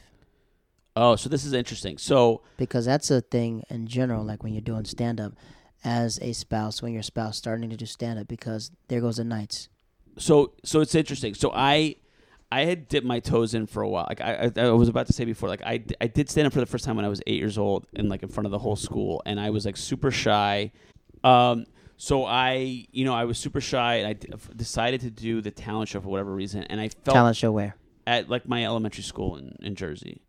At a grown man, 33? No, at 8 years old. Oh, no, I'm saying I thought you did stand up. I felt talent. Like the power of it for the first time, and then I didn't do anything for years. When I was gambling, I had gone to like acting school, but I was the whole time I was like gambling, I was like in acting school, and then I was trying to do play. Nothing was like going anywhere. Okay. And I dipped my toes into stand up, and then finally, at like really like 35, which is super late for stand up, I decided, I was like, what if I'm just going to focus my energy on one thing? What makes the most sense? Am I trying to do commercials? Am I trying to do theater? Am I trying to do movies? And I was like, no, the thing that makes the most sense is to do stand-up. It's me alone. It's me on stage. But it's a hard... It's me talking directly to the Correct, audience. but stand-up is a hard task for a person who's never seen it before. That's how naive I was. Is I was like, well, I'll just be funny. And I was funny. I was funny right away. Right, but how did your girl so take it? So she started coming to stuff, and she supported me. She would come to... She got to the point where she, like, knew other people's jokes. She's like, if I hear so-and-so say that joke one more time... Yeah, I can't go to open. So she's like, she'll never go to open mic again. Yeah, so she was very supportive. She would come to everything. But at certain points, she's like, you used to be busy at nights with the restaurant, and now that you got some nights off... You're just doing stand-up. She's like you prioritize everything, but I was like, what do you mean? I was like, I've been prioritizing you the whole time. So this past time when we I just really quickly, like this past year, I've been helping my family like build a house, and I didn't know what I was doing. I literally learned on the fly how to build a house, and the house is almost done, and it came out incredible. And I'm like, was super nervous, super anxious, and like I figured it out. And she said to me, she goes, you wanted to be a comedian and you became a comedian. You wanted to build a house and you built a house. She goes, if you had put your mind to us, we would be married by now. And I was like, motherfucker. I was like, how can you put that on me after everything Because that I when did? you start dating a woman in your 30s, you got 2 years tops to get a ring. You think so? Yeah. When you're dating in your 30s, time is doubled. Where were you 6 years ago? Me and my lady were dating in our 20s, so we always had time. No, I'm saying, so why didn't you tell me this 6 years ago? I know, but I mean, I noticed that. I noticed that when she started getting older, I was like, all right, time. It's not. She's not gonna be 30 and not be engaged or anything else. I had to show her that, look, I'm serious. But when you're in 20s, you're figuring things out. Yeah. You know what I mean? 20s, nobody cares. No one's rushing you. Everything. Oh, they're 25. Let them take time. But when you get to your 30s. You're thinking about her biological clock. You're thinking about everything else. So she wanted to be like, hey, what steps are you taking to make me your wife? So you're just like saying, like, I want you to be my wife. It's like, but this milk is free. Like, why are you really going to purchase this 2% milk? No, but I would have, if she had said. Sometimes you have to be the one. I know. To take command. Freaking Eli Pope said, you don't take command, son. Command takes you. Wait, who's that, Eli Pope? Eli Pope is Olivia Pope's dad. Oh, Scandal? Scandal, yeah. I don't watch that thing, but it makes sense. It's Joe Morton, right? You don't take command. Joe Morton's command great. Takes you. I saw Joe Morton on Broadway. He's great. You gotta let command take you. Because every time I see you guys, when I saw you guys, I saw her at the barbecue that you had. Yeah, it was my birthday party. Yeah. As soon as she came, everyone was so excited about she's coming. She had a little aluminum foil pan wrapped So it's up. funny. It's so we had been broken up. I'm very like private with my family, so I didn't tell my family that we had been like back together because it wasn't really official. So I had a barbecue. I belong to a garden in East Harlem, and so I was having a barbecue in the garden. You should have another one too. I'm gonna have Peter Palooza 2020 coming up in May. So she baked a sheet tray of pasta with pesto, and she made all this food. I freaked out on her because I thought it was too much food, which is me being a maniac, and I'm crazy, and I get it, and I apologize afterwards. Of course, people went nuts over the food that she made. So my family rolls up to the barbecue, and she's there. And they're like, oh, like they had no idea. Like everybody was kind of caught off guard. I didn't warn them that she was going to be there. I didn't warn her that my family had no idea. And she just like rolled in, and she was like my ride or die. Like she made all this food. Like she like sacrificed for me. And at this point, we were not technically together. This was after we had been broken up for 2 years at this point. So Peter and his girl's been broken up for a while, but she's been leaving him signs to get back with him, and you're not taking up the signs. F the cat. You guys don't love this cat. The cat is a symbol of you guys together. Yeah. So if you really wanted to break up, you just could throw the cat away and get another one. So should we tie this to like why tonight we're having this conversation? Finally, I think we've got to that point. So let's read the text message. Should I read it? Read it. Somebody who knows her is going to find out. This is what I'm saying. If you, she is a private. Sometimes you got to break that thing up. She wants it private, but y'all not even together right now. So we haven't spoken about anything but the cat for at least 2 months. 2 months. Like I thought, like this is it. Like I thought. So this she's is tipsy it. This is right it. now. She had a few. So I glasses did of let her wine. come see the cat in my apartment because I basically took the cat back and then I let her come see the cat. So I haven't talked to her about anything but the cat since the beginning of January. So out of the blue, I got a text tonight that said, "I've had drinks, but you need to know I've loved you very, very much. I've always felt protective of you, close to you, and I'm sorry I've had trouble processing things in my life that damaged what we had. It's not all my fault. We struggled together. But I understand where I've been unstable and not a good partner, but you were never unloved by me. And I'm fine now, so no cause for concern. But I needed to say that."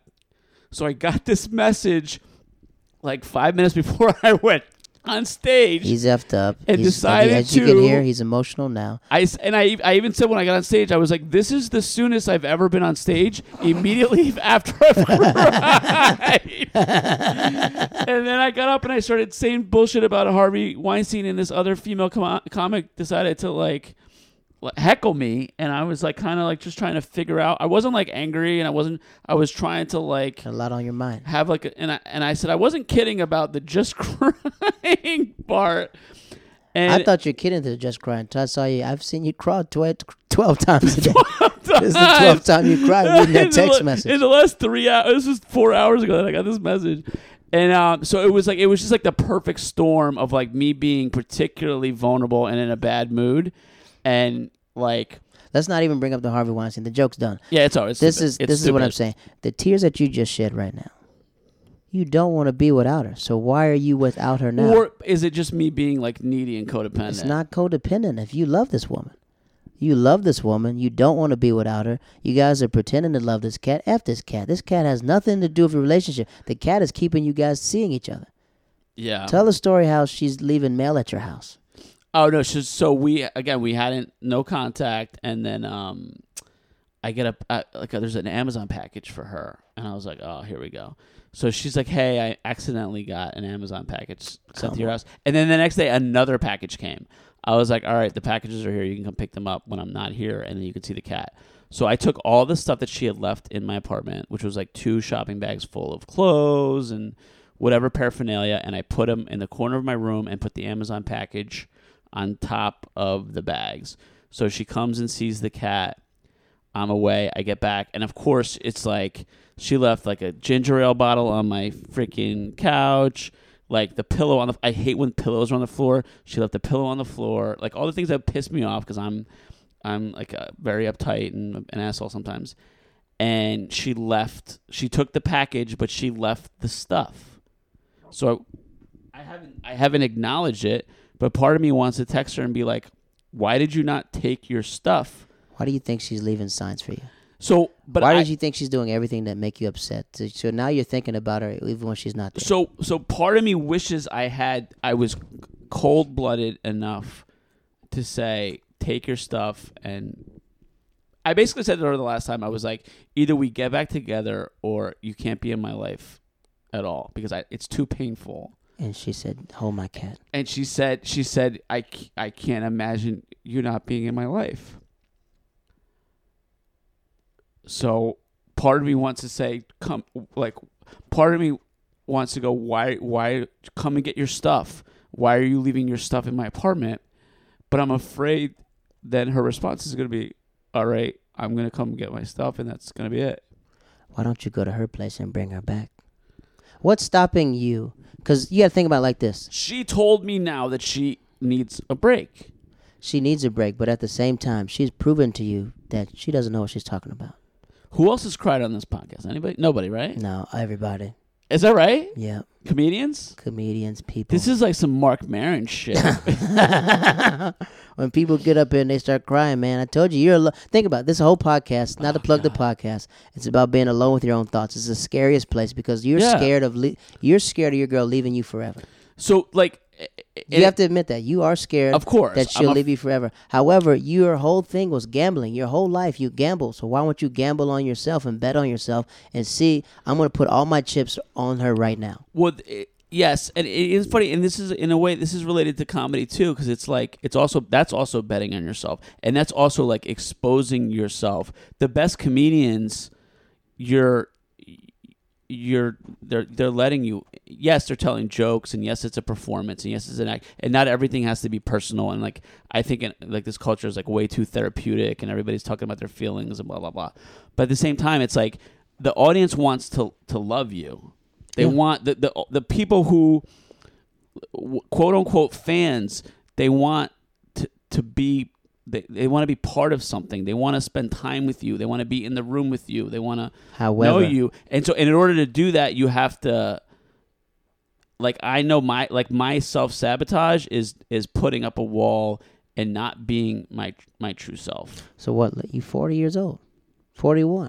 About to be 40. By the time we celebrate Peter Palooza in May, 41. I'll be 41. I can't You're believe 41. I feel like I give up a 32 vibe. No, I you look don't. young. No, you look 40. You look 41. You're the only one who says that. You gotta think about it like this. You don't want to be alone. You found the girl of your dreams. There's nothing stopping you from bringing her back into your dreams. You literally could see her if you wanted to. You just have to stay and watch the cat. Yeah. So my thing is, you have to get to the point where you're sick and tired of being sick and tired and realizing that I'm about to go get her. Think about how she says that, how she always remembers the times where you were aggressive. You've lost your mojo.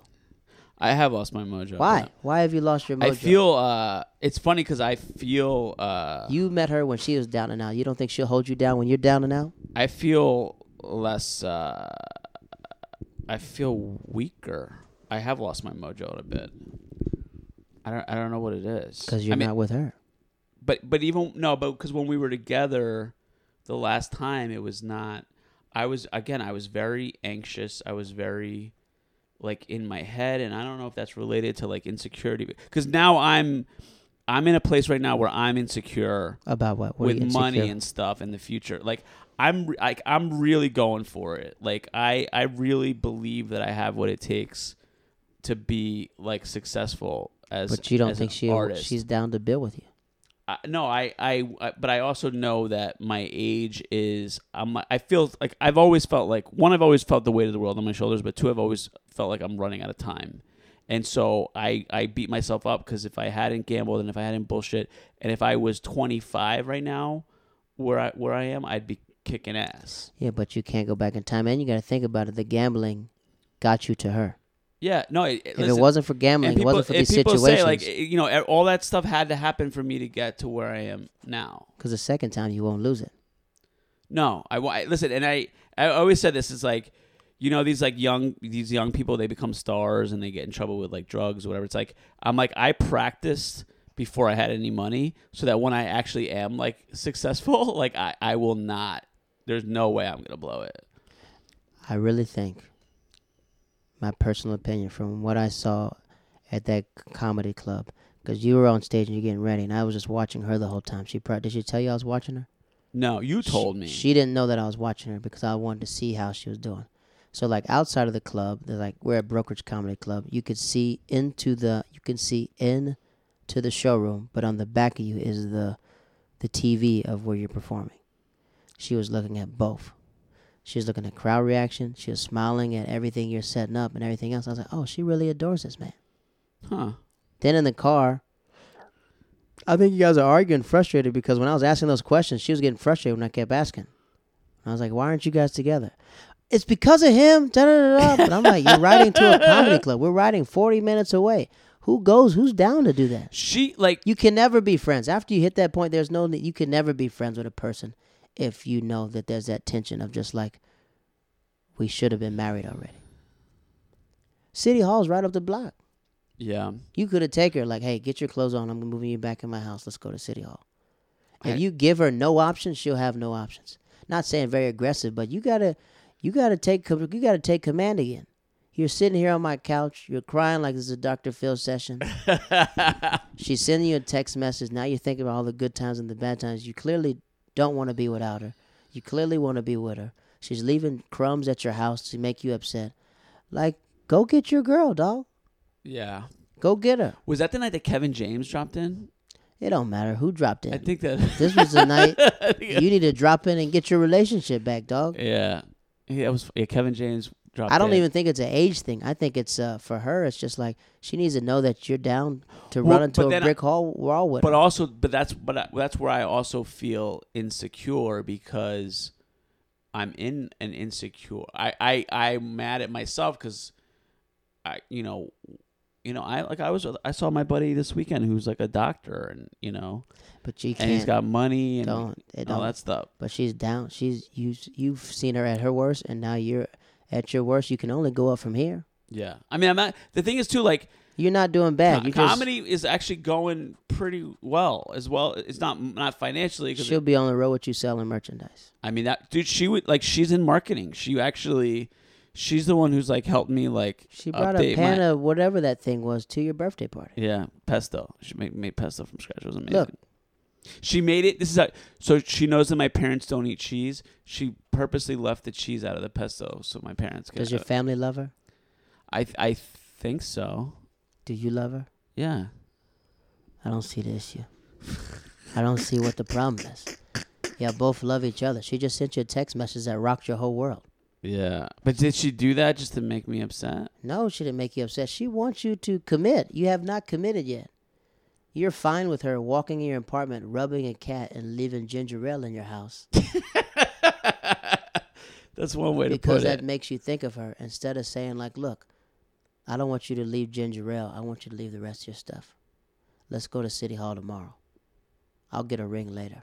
That's nuts, dude. I don't know if I have the balls to do that. You got the balls to let her go walk out your life. I'm ballsy, but I don't know if I'm that ballsy. Don't let it go, man. Don't let it. I say don't let it happen. Don't let it go where you shoulda, coulda, woulda instead of doing it. You said your whole life you gambled. You stopped gambling. I think the next gamble you got to roll the dice on is with this relationship. Because they said the hardest part of gambling, like when you're doing the dice, is rolling the dice because the outcome's the outcome. You already know that you can't control the outcome. It's going to happen. But having the stones to roll them again. Yeah. So I know you stopped gambling for 7 years, but this time I think you got to gamble with your life, man, and gamble on love. Maybe. That might be the name of this episode, Gambling on Love. Yeah. I did not see this coming. It's 2:40. What's your longest episode? This has got to be the longest episode you've ever done. Nope. Would you imagine if at the end you're like, oh shit, it didn't record? Or if I say, you know what? We're not gonna release this episode. I just thought about it. Y'all shouldn't be together. Yeah. That'd be effed up. All right. Well, we took a turn for this podcast. We usually do certain things, but we end it with 5 questions, right? Oh boy. 5 questions. A lot of people blowing me up. Make sure you guys all follow him on social media. Drop your social media, Peter. I'm the Garachi on Instagram. And ladies, I'm not going to say ladies, but to the ladies that listen to me, this man right here is heartbroken. He's white. He's heartbroken. What does that have to do with anything? I'm just describing you. He's in an interracial relationship. He's sitting here with a Bugle Boy jeans on and a shirt, belly all out. Been crying for the past 2 hours. He's been walking a bike throughout Harlem, and we had to get on a train with a bike. And this is Peter Garachi, and I thank you, sir, for being open and being vulnerable with us on this podcast. This is what we talked about on the train. The whole time I was like, let's save it for the podcast. Yeah. But at the same time, I'm gonna ask you these 5 questions, and after that, we're gonna wrap it up. Okay, here we go. You ready for the last 5 questions? These are 5 questions I ask everybody on the podcast. Oh, man, I can't wait to see where this goes. Okay. At this point, what could it be? What could it be? All right. Do you believe in God? Yes. What's your favorite person in the Bible? It changes. I've been thinking a lot about. I like David. David confuses me though because I like David. I like Joseph. I like Jacob. You got to pick one. I say favorite character. You pick 6. Pick one. I would say Joseph. Joseph. In the Old Testament, yeah. Because of what? His story of I his think brothers betrayed him. And the story is great. In like, the Bible's all about the God picking the guy that man wouldn't pick, and that's true of Jacob. That's true of Abraham. That's true of David, and Joseph is kind of the culmination of, the person that you wouldn't pick, and then the fact that his brothers betrayed him, and then he goes to like, And a sign of a second chance. and also yeah, I mean, my life has been like ending up in a strange situation, like it looks like it's going to be the end, and then things turn around, and that's the whole story of Joseph. It's like he's literally like in a pit, and next thing you know, he's like running. Somebody remembered him. He's running the grain supply for Egypt. King of Egypt. I should just read that whole book. Genesis. It's in my Bible. It's the last 8 chapters of Genesis is all. That's crazy. Like all like it was one of the things that's so interesting, and because we're as performers, we're storytellers. Like the story of Cain and Abel is a couple of lines in the Bible. The story of Noah is maybe a few more lines in the Bible. It took a lot of the books out of the Bible out. Remember that. Well, but those stories, they're so powerful in the simplicity. Okay, it's not about just the way storytelling works is like you don't need to complicate it. Like everybody knows there's so much meaning in there, even in those few lines. It's incredible. So why don't you take your own advice? You don't need so many words and tell your girl that. No, interesting. Or you should write her a letter. Maybe. Is her love language reading or auditory stuff? Or is her love language gift giving? Or is it distance? What is her love language? I think she's Words of affirmation. Yeah. You should write her a letter. Maybe. Mail it to her too, so she opens it in the mail. Good idea, right? Yeah. Write her a letter, spill it all out, type it up, because your handwriting looks like a bit sloppy the way how you're dressing now. I can only imagine. Yeah, I can't read your my handwriting sloppy. That's why I was like, what have you seen? Oh. Favorite verse in the Bible? Oof. Greater love no man has than this, that he laid down his life for his friends. Got it. When's the last time you had a nightmare? Last night. About what? So I don't have it's weird. I've never had like existential terror. I don't have like nightmares about monsters or dying. My nightmares are always like I get home and I just missed the party, and the girl in high school that I had a crush on is leaving at my house as it's always like a missing out. Mm-hmm. And then I also like have these dreams where it's just like I'm like a hamster on a wheel. So like in the dream, I'm like in an office and I'm just like doing busy work, and it's like I'm like worried that like I'm gonna just like pass through life without any real meaning, any real achievement, and I'm just like that's a nightmare to me, to just like spend your life like wasting away. It's crazy to me that you have all these signs about wasting time. Yeah, that's a big thing for me. And you waste a lot of time. Yeah, you think so? Yeah. Let's keep going.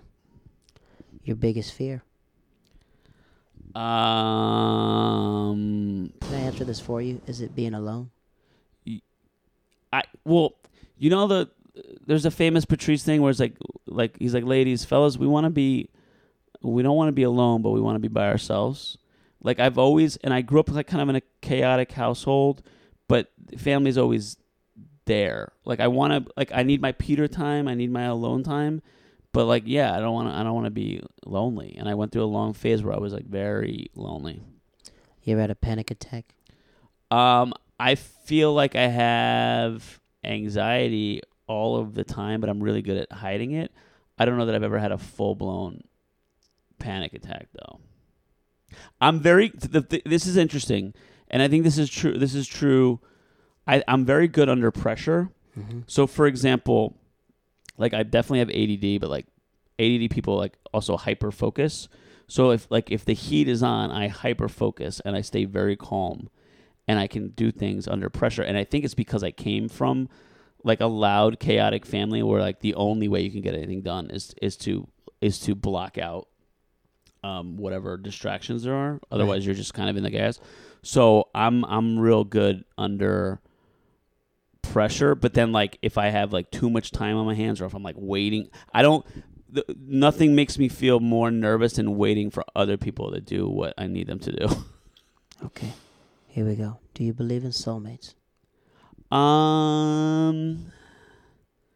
I want to believe it, but I've also I don't know. I also know like that my grandparents were like basically arranged, and then at the end my grandmother was like taking care of my grandfather who had Alzheimer's, and like that's a special thing.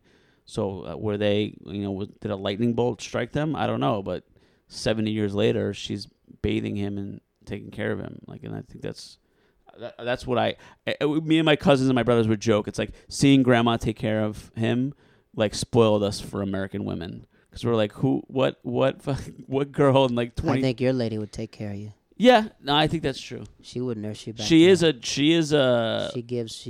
She goes the extra mile. So let's put it this way. We had a fight earlier, a couple months ago, and I let her come to my apartment to visit the cat. And I walked into the apartment, and it was like her greatest. I was like laughing because it was like her greatest hits. Like all the things that pissed me off, not changing the toilet paper roll, wet towel on the bed. I was like, really, this is what she's gonna do? And then I opened the fridge, and it was full of food. But she made a baked ziti, and then she put it into individual Tupperware containers because she knows I like to like freeze some and then defrost like one serving's worth and eat one serving. So I had like 6 Tupperware containers of ziti in the fridge. And so I called her. I was like, "What is this?" I was like, is this a trick? What are you doing?" She goes, "We're dysfunctional. You know, we're not talking." She goes, "But I knew you weren't going to have any food in the house, and I was worried about you being hungry." Come on, man. You over here playing around, man. You over here playing around. She made you some Tahiti and Tupperware bowls. Ziti, baked ziti, Tahiti. Well, I don't know these Italian dishes, but you're not hanging around. Dude, you gotta learn you some Italian stuff. Yeah, y'all don't invite me. You came to my barbecue. Yeah, but y'all. You were the first person there. No, I had to leave because Tyler Perry had a play, and I had to go watch. Oh my god! So you chose Tyler Perry over me. I paid. Yeah, he was his farewell tour. Paid $50 for those tickets. Actually, I paid $32. All right. It was a good show too. You missed a hell. TP. You missed a hell of a barbecue. That was the day I met Grant too. You had Grant with you. Remember, we start frying up the sausages already. I said, "Look, we can't waste no time. Let's start frying these sausages up. I'm hungry." Then your girl came with all this food. I was like, "Oh," he's like, because Grant goes, "Who's that black girl over there?" I was like, "That's his old lady." He said, "What?" I said, "Yeah, you got some yams on that thing, huh?" He goes, "Yeah, she nice." I said, "Yeah, you see why he always act with his wild." What does that mean? Wow, you could tell that girl. Like, you know what's funny is black girls smell it on you. I've had other black women go like, "You date black girls?" I was like, "What?" They're like, "You just." But the way you sounded like you're hunting them. You just say she just happens to be black. No, it's They can tell when a white dude has dated a black. I could tell it too. It's. I'm not hunting them, but like I think they sense. I think people sense like they sense a discomfort, and they also sense a sense of ease. So if I'm speaking to a black woman casually in conversation and she senses a sense of ease, she assumes that I'm comfortable speaking to a black woman. She assumes you got jungle fever. That's what Stevie Wonder said. That's offensive. That's an offensive statement. Jungle fever? Yeah. That's what Stevie Wonder said. Is that where it came from originally? I don't know. I just heard thought it was Spike Lee. She's got jungle fever. I got jungle fever. They got jungle fever. They're in love. She's gone black boy crazy. He's gone white girl hazy. I actually never saw that movie all the way through. Me either. But I know the song. Spike Lee. Let's think about it like this. Because inside our culture, the black woman is the ultimate goal and the ultimate gift. And to get a black woman, you have to come correct. So for you to come correct and be able to love a black woman and support a black woman, she will treat you like a king. And that's what she's showing you. She let you feel like the king of the jungle. Yeah. And you over here walking around like Scar. Hanging with these hyenas, not wanting to take your place in Pride Walk, my brother. You better leave Timon and Pumbaa around. Always with the references, this one. We got a couple more questions and we're almost done. What do you think happens when you die? I mean, I definitely believe in heaven and hell. I don't know if there's like a processing station. There's a lot of contradictory stuff in the Bible where it's like, today you will be with me in paradise. But then there's also like, I think time, like temporal reality, is a human thing that maybe doesn't necessarily work for like heavenly bodies. So I don't know that you like the second you die, you immediately go to heaven or hell, but I certainly believe in a spiritual realm in the afterlife. You ready for the last one? Sure. All right. Now, this one it's a game called Who Are You, right? So I'm going to say, who are you? And you have to give me an immediate response. And the goal is to go beyond yourself and talk about who you are beyond it. Now, I'm going to point to you. You say, who are you? And I'm going to answer it. Ready, go. Who are you? Jared Waters. Who are you? 2-time wrestling champion. Who are you? stand-up comic, Who are you? fiance. Who are you? That's how it goes. Oh boy. I want to do that to you until you stop. Ready? Well, when is stopping happening? Who are you? Peter Garaci. Who are you? Antoinette's son. Who are you? Sicilian boy. Who are you? Jersey boy. Who are you? The funniest guy in the room. Who are you? Guy who's always saying stupid shit. Who are you? Scared kid. Who are you? Someone who doesn't understand how to get along with other people. Who are you? Warm and friendly. Who are you? Scared. Who are you? A good dancer. Who are you? Wants to be loved. Who are you? Loves skateboarding. Who are you? Feels like he's fat. Who are you? A nice guy. Who are you? Somebody who shows up for people. Who are you? Somebody you can depend on when you're in a jam. Who are you? The guy that you call when there's a problem. Who are you? A good friend. Good. I'll end it there because you started pausing. Usually you can't pause. That's Oh. how rapid. I'm going to say this, right? I'm going to put 60 seconds on this clock. And if you could say anything to your lady right now, because she is going to listen to this, what would you tell her? I would say that, I'm in pain and you're in pain, but I mean, we got to figure this out. Like, there's no reason. People that we know that met since we've been together are having kids. There's no reason why the two of us can't get over our own bullshit and figure it out and make it work. We just got to make it's not going to work by itself. We got to make it work, or we have to there's got to be a complete clean break, and we have to go our separate ways because it's too painful otherwise. And I don't want that. We still got time. What are you doing, and what will you do to make this relationship work? I mean, what I've been doing right now is giving her space and trying to not be needy and just trying to like work on me. I mean, I'm willing if Are you we're willing to go into couples therapy? Yeah, and she's come with me to my therapist, and she said she was going to come again, and then she didn't come again. Of course I'm willing to. Of course I am. Are you willing to not live without her? I mean, I to be honest, I know, I hear what you're saying, but I really think that that's out of my control at this point. Like, if she decides that... She has no option anymore. Yeah, that's not very progressive of you, is it? When I got engaged, I told my lady, we're done dating. There was no other option. Yeah. We're going to be together. That's for old life. school. For life. This big rock is for you. There is no tomorrow. This big rock is for you. I don't know, it took a long time for me to do this, but I'm doing it now. And I'm showing you, like, look, we're going to have kids together. We're going to get old together. There ain't no divorce. There's nothing. Shoot, we didn't sign no prenuptial agreement. This is for real. Yeah. So if you really want this, you got to fight on the ice, man. This guy told me one time, he said, you got to fight till hell freezes over. Then after that, you got to be willing to fight on the ice for her. Wow. So are you ready to get on the ice? Because it's cold right now. Are you ready to stay on that ice? It's cold. Yeah. You're in my house. You're crying. You're white. I'm not crying anymore. I'm white.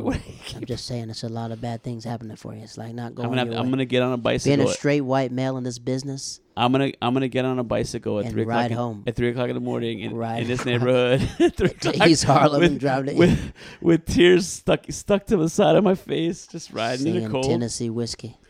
Oh my God! Listen to Smooth as Tennessee whiskey. Unbelievable.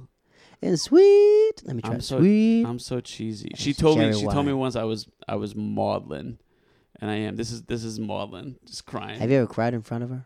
Oh, too many. I think that's my biggest problem. Yeah, probably. She probably don't respect you.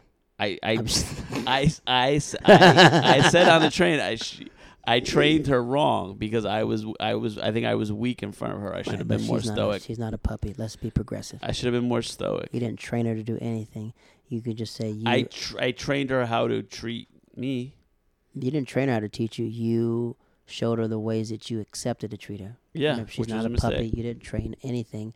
However, if you cried like this in front of me, I can't imagine how many times you cried in front of her. So yeah, I know it sucks. I don't know. I've always had Has she cried in front of you? Yeah, but she really fights it. She does not. Yeah. She's very. I don't blame her. She's not an easy crier. Yeah. and she has to like for her to cry like she's really got to break down. But the last 2 times we were together, she cried. But it took because she wants this, man. She's crying because she wants it. You getting random text messages drunk. You got to listen to that Fat Sam Smith. You got to turn on Sam Smith. Fat Sam Smith. That's when he started singing, I'm way too good at goodbyes. He had to realize, like, hey, I don't want this no more. I've got to get my man back. Yeah. So, ladies and gentlemen, this is Peter Garachi. He's a stand-up comic. I would say follow on Instagram, but the way how sad he is, you probably won't see any good posts. I swear I'm funny. There's no evidence of it this episode, but this is you don't have to be funny on this podcast. You just have to be open and honest. This is the darkest place in the world. That's what this preacher's telling me. The most darkest place and where everything happens is around 3:00 in the morning. That's when everything's sleeping. That's when your thoughts start becoming alive. So it's funny because in the last couple of years in like the New York comedy scene, you make your comedy friends, and like you're my friend, and like there are people that I like hanging around certain people that I would be friends with even if we were not comedians. But like they only see a certain part of you, and everyone's sizing each other up, and what show are you on, and how did that guy get that spot, blah blah blah. Like that's the way comedians are. It's shitty. So like I've never like revealed this to anybody in comedy. I mean, I've told people like gambling stories or but I've never been like this in front of anybody that I know in the comedy world. So like anybody who knows me listening to this is gonna be like, they're probably gonna be like, oh yeah, he sounds like he would have been a crier. One man, one tree, and a hill. Good name for a podcast. Ladies and gentlemen, my name is Jared Waters. Send love Peter's way, and we're going to pray that Peter gets his woman back. By this time next year, when we do this podcast again, you might come again, but I'm only going to welcome you back unless you have your girl. Jeez, you're good. You're a good friend. I'm not gonna take single Pete no more. Should I plug my podcast? Nope, I don't want your podcast being plugged here. Forget it. Find me on the internet, and I'll tell you about it. State your podcast. Tell them your podcast. It's called Kill You Last. It's an 80s action movie podcast. And we're gonna and we'll put a link to the podcast. Sure. Put a link to the podcast inside the details. This is Peter Garachi, ladies and gentlemen. If you're out there and you love somebody and you don't want to live without that person, make it right. Wow. I can't believe I just did this tonight. If not, you'll be a man alone on a hill in my house crying. I'm Jared Waters, folks. Have a good night. Bye.